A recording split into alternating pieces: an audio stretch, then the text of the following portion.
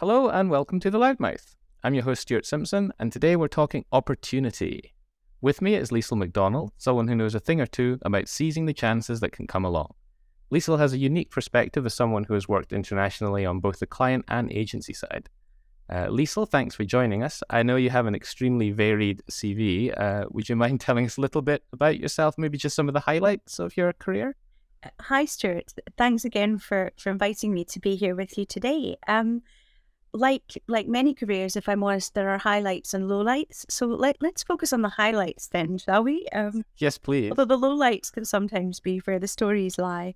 Yes, I mean, I've been in the industry for over 30 years. I have worked in London for about 10 years, and then for over 20 years, I've been in various places working across Asia, but primarily based in Bangkok, which is where I've had my business. I now have my business open here in Scotland and the UK too. We've worked with some great brands and some great people. BT, during its Good to Talk years, Ogilvy, Virgin. And as I say, after a great education at Strathclyde, have been able to travel around, work with some of the best and the brightest. And so just keeping my eyes and my ears open, been able to learn a lot about what in the industry does and perhaps doesn't work.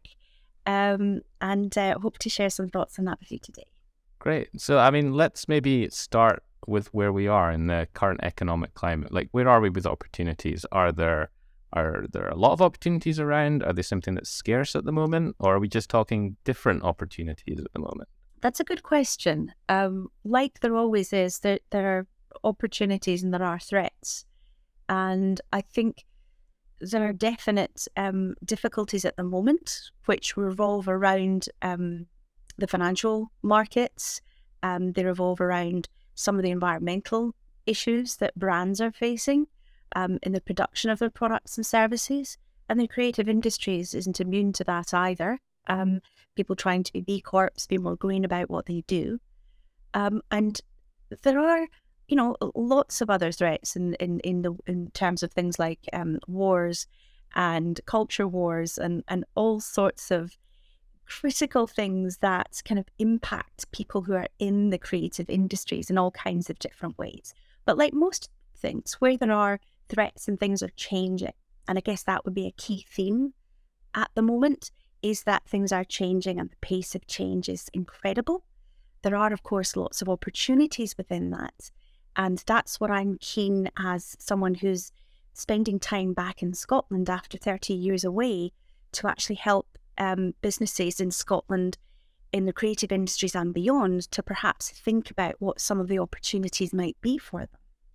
So let's dive in then. What do you think some of these opportunities are that are with, like you say, your unique perspective of being away for a while and coming back?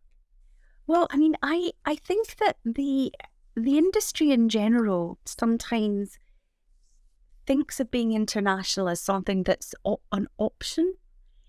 And for me, it's not an option. We are international, whether we like it or not. We're all intertwined.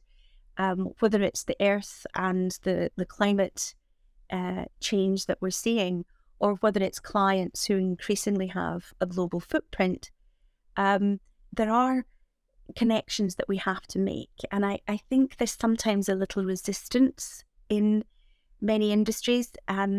It's great to be proud of what we're doing in Scotland or Britain or regionally, but let's be proud globally, because ideas are things which travel very well. And Scotland's full of ideas, and the creative industry is full of such talent.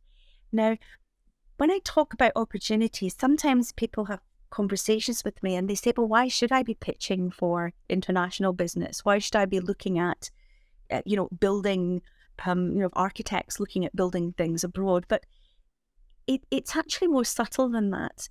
It's about looking internationally on an individual level, on a business and organisation level, on an industry level, so looking at the industry bodies and membership organisations, and then also looking at what clearly, government organisations and bodies can do as well to help Scotland have that international look. I'm a huge fan of us exporting our ideas and inventions, but also about our learning from other places about their ideas and inventions. Because why would you want to go up a learning curve every single time when there are things happening? People are solving all sorts of problems and coming up with all sorts of creative ideas globally. We are completely attached. And to use, without wanting to delve into them, because it's not really my wheelhouse, but if you take things like AI, and how people are talking about what that means, that's not something that's happening on a local basis. It's happening on a global basis. If you look at things like data and what Apple's been doing recently, and Meta, various other companies have been doing around the ideas of data, etc., that's something that the industry needs to look at on a global basis, because that's not a local problem or a local opportunity. It affects everybody. Yeah. Do you think there's perhaps a bit too much of Scotland expecting the international world to come to us rather than us going to them? I know, Scotland's a really popular filming location for a lot of countries, and if we're talking media, like Bollywood especially loves shooting in Glasgow golf courses.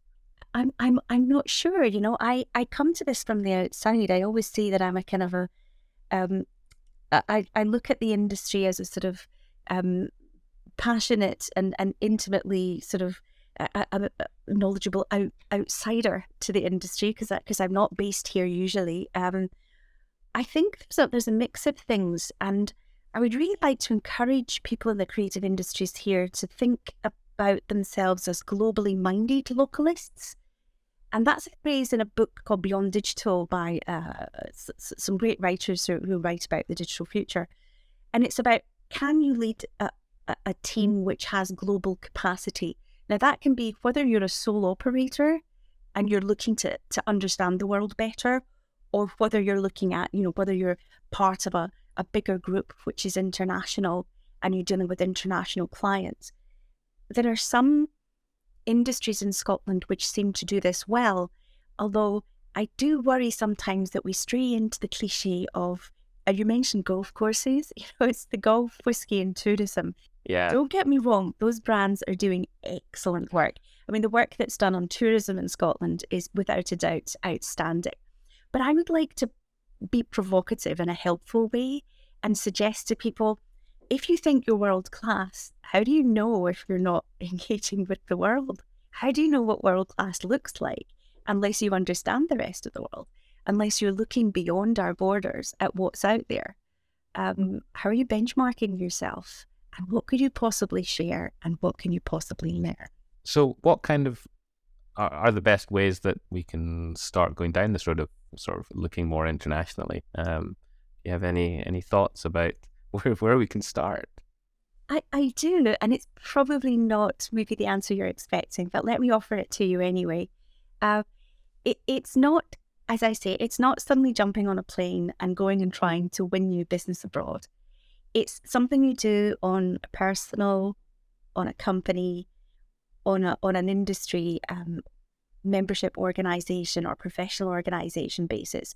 And it's something that, for example, I'm a global Scot, and I'm always advocating on behalf of the creative industries as a global Scot, because people seem very keen on exporting Scottish engineering and tech, but there's often less focus on the creative industries. And the creative industries, as we know, are such a wide, it's everything from computer games to architects to crafts to radio and TV, advertising and media. It's a very broad camp that we have there. So it's not something that anybody's going to do for you, but think about it as concentric circles. So if you think about what are you doing to make sure that you truly have a global mindset, and then about your team, your organisation.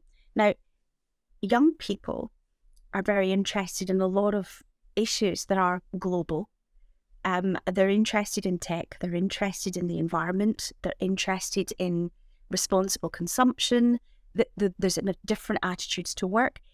By making sure that you as an organisation in the creative industries are set up to attract the best young talent, you need to do two things. First of all, you need to make sure that they're exposed to new and different things. And secondly, you need to make money, because if you're not making money, you're not going to be bringing talent into the industry. And in the past, when you were talking about, international or global people, there was very much a hierarchy. And I know the industry has talked a lot about diversity and inclusion. How do you bring people in who are not from middle class backgrounds? How do you bring people in from different backgrounds? And I know Ian Greenhill talks a lot about this at Studio Something. How do you bring people in from disadvantaged backgrounds into the industry? And if you are successful and you're able to bring people from different backgrounds into the industry, you bring different perspectives, and you allow these people to have that exposure to local clients, potentially other types of clients. Get them learning. It can be book learning, it can be studying, it can be exchange programs, it can be mentoring. There are lots of different tools and techniques that you can use to help people broaden their perspective and their frame of reference. The creative industries should be the most curious of all of the industries. So if people are not interested about what is the latest things that's happening in gaming in India, what is the latest thing that's happening in Argentina with architecture, what's happening in Tokyo with media planning and buying, if you're not curious about that, then you're in the wrong industry. Because we should be curious about what is out there in the world. So it's not simply about getting on a plane and traveling places and pitching and taking briefs, etc. There's more you can do to just broaden your perspective, be ready for opportunities when they come, and not just look at what's here. So instead of just looking at having mentors from this country, why not have a mentor from another country? Instead of looking at all the industries, there's creative Scotland, there's lots of creative groups. There's the IPA, there's the Advertising Association, there's the Marketing Society of Scotland. There's lots and lots of groups here. Have you ever thought about contacting those groups in another side of the world and looking at what they're doing? So find your tribe. I'm against tribalism, where we just think that we're a wee clique and we can look at ourselves and congratulate ourselves and pat ourselves on the back. And it's good, because there's lots of good things we should pat ourselves on the back for. But the story doesn't end there, does it? What we should be doing is finding our tribe, our group of people globally, people who have the same values, the same thinking, who are involved in the same creative processes, ideas, production, technical things. Those kinds of people exist everywhere, and we can actually nurture each other by having those connections. If you're doing that early on, then the global opportunities will come. If you're starting to think about it, oh no, there's a pitch, there's a brief arrived in our desk and it's for 5 different locations globally. What are we going to do? Quick, we have to learn about Bolivia, get a book, Google Bolivia and let's see what it says. Too late, mate. You should be expanding your mindset, thinking, making connections, and just preparing yourself for the right global opportunities for you. You don't have to be global in what you're doing with your business, but if your mindset isn't, you're going to be in trouble, and you're definitely missing money that's on the table that you could be getting, and expanding your business and expanding opportunities for people in Scotland contributes a lot to the Scottish economy. Yeah, it sounds like you place a lot of value in networks and sort of global networks. Local networks are, as you say, there's plenty of them around, but I think there is a harder aspect in trying to step on this global networks idea. Is there an obvious place for our creative agencies to start then on these international? Is it better to try and pick a country almost and try and, like you say, make contacts there, or is there a better way to go about that? I think there are many ways people can come to it, and there's no right answer. It really has to be something that you choose. So it can be. I mean, we're all very interconnected, so it's really easy to jump on a to listen to a podcast, for example. Yes. It's really you can always sign up to webinars. You can sign up to lots of different things and expand your thinking. Just listen to lots of different things, and then make connections with people and other agencies or architects or writers or playwrights. You can do it that way. There's also in-person events where you have people from, for example, book festivals, etc., where people come and you can be interacting with people in that way. Some people are lucky enough to belong to larger organizations where they have the opportunity to travel. So they have the opportunity to travel to other countries and other offices and work in there. That has its advantages, but it's also sometimes you're only exposed to people who are in that same corporate culture. So you might not have as broad an experience, but who among us has never gone on holiday and come back and felt inspired by something we've seen or heard or met? So, there's always something that stimulates us when we travel, either physically or within our mind. If you think about what we talk a lot about, narratives and storytelling in the industry, and then there's the old chestnut where people say there are only two stories. One is a stranger comes to town, and the other one is somebody goes on a journey. Hello, both of those are about connecting with people from other places. And I think it's one of the most stimulating. There's a creative argument for it. It stimulates you. Go and look at what's happening in other countries. Don't just read case studies from the UK and North America. Try and find case studies from other places.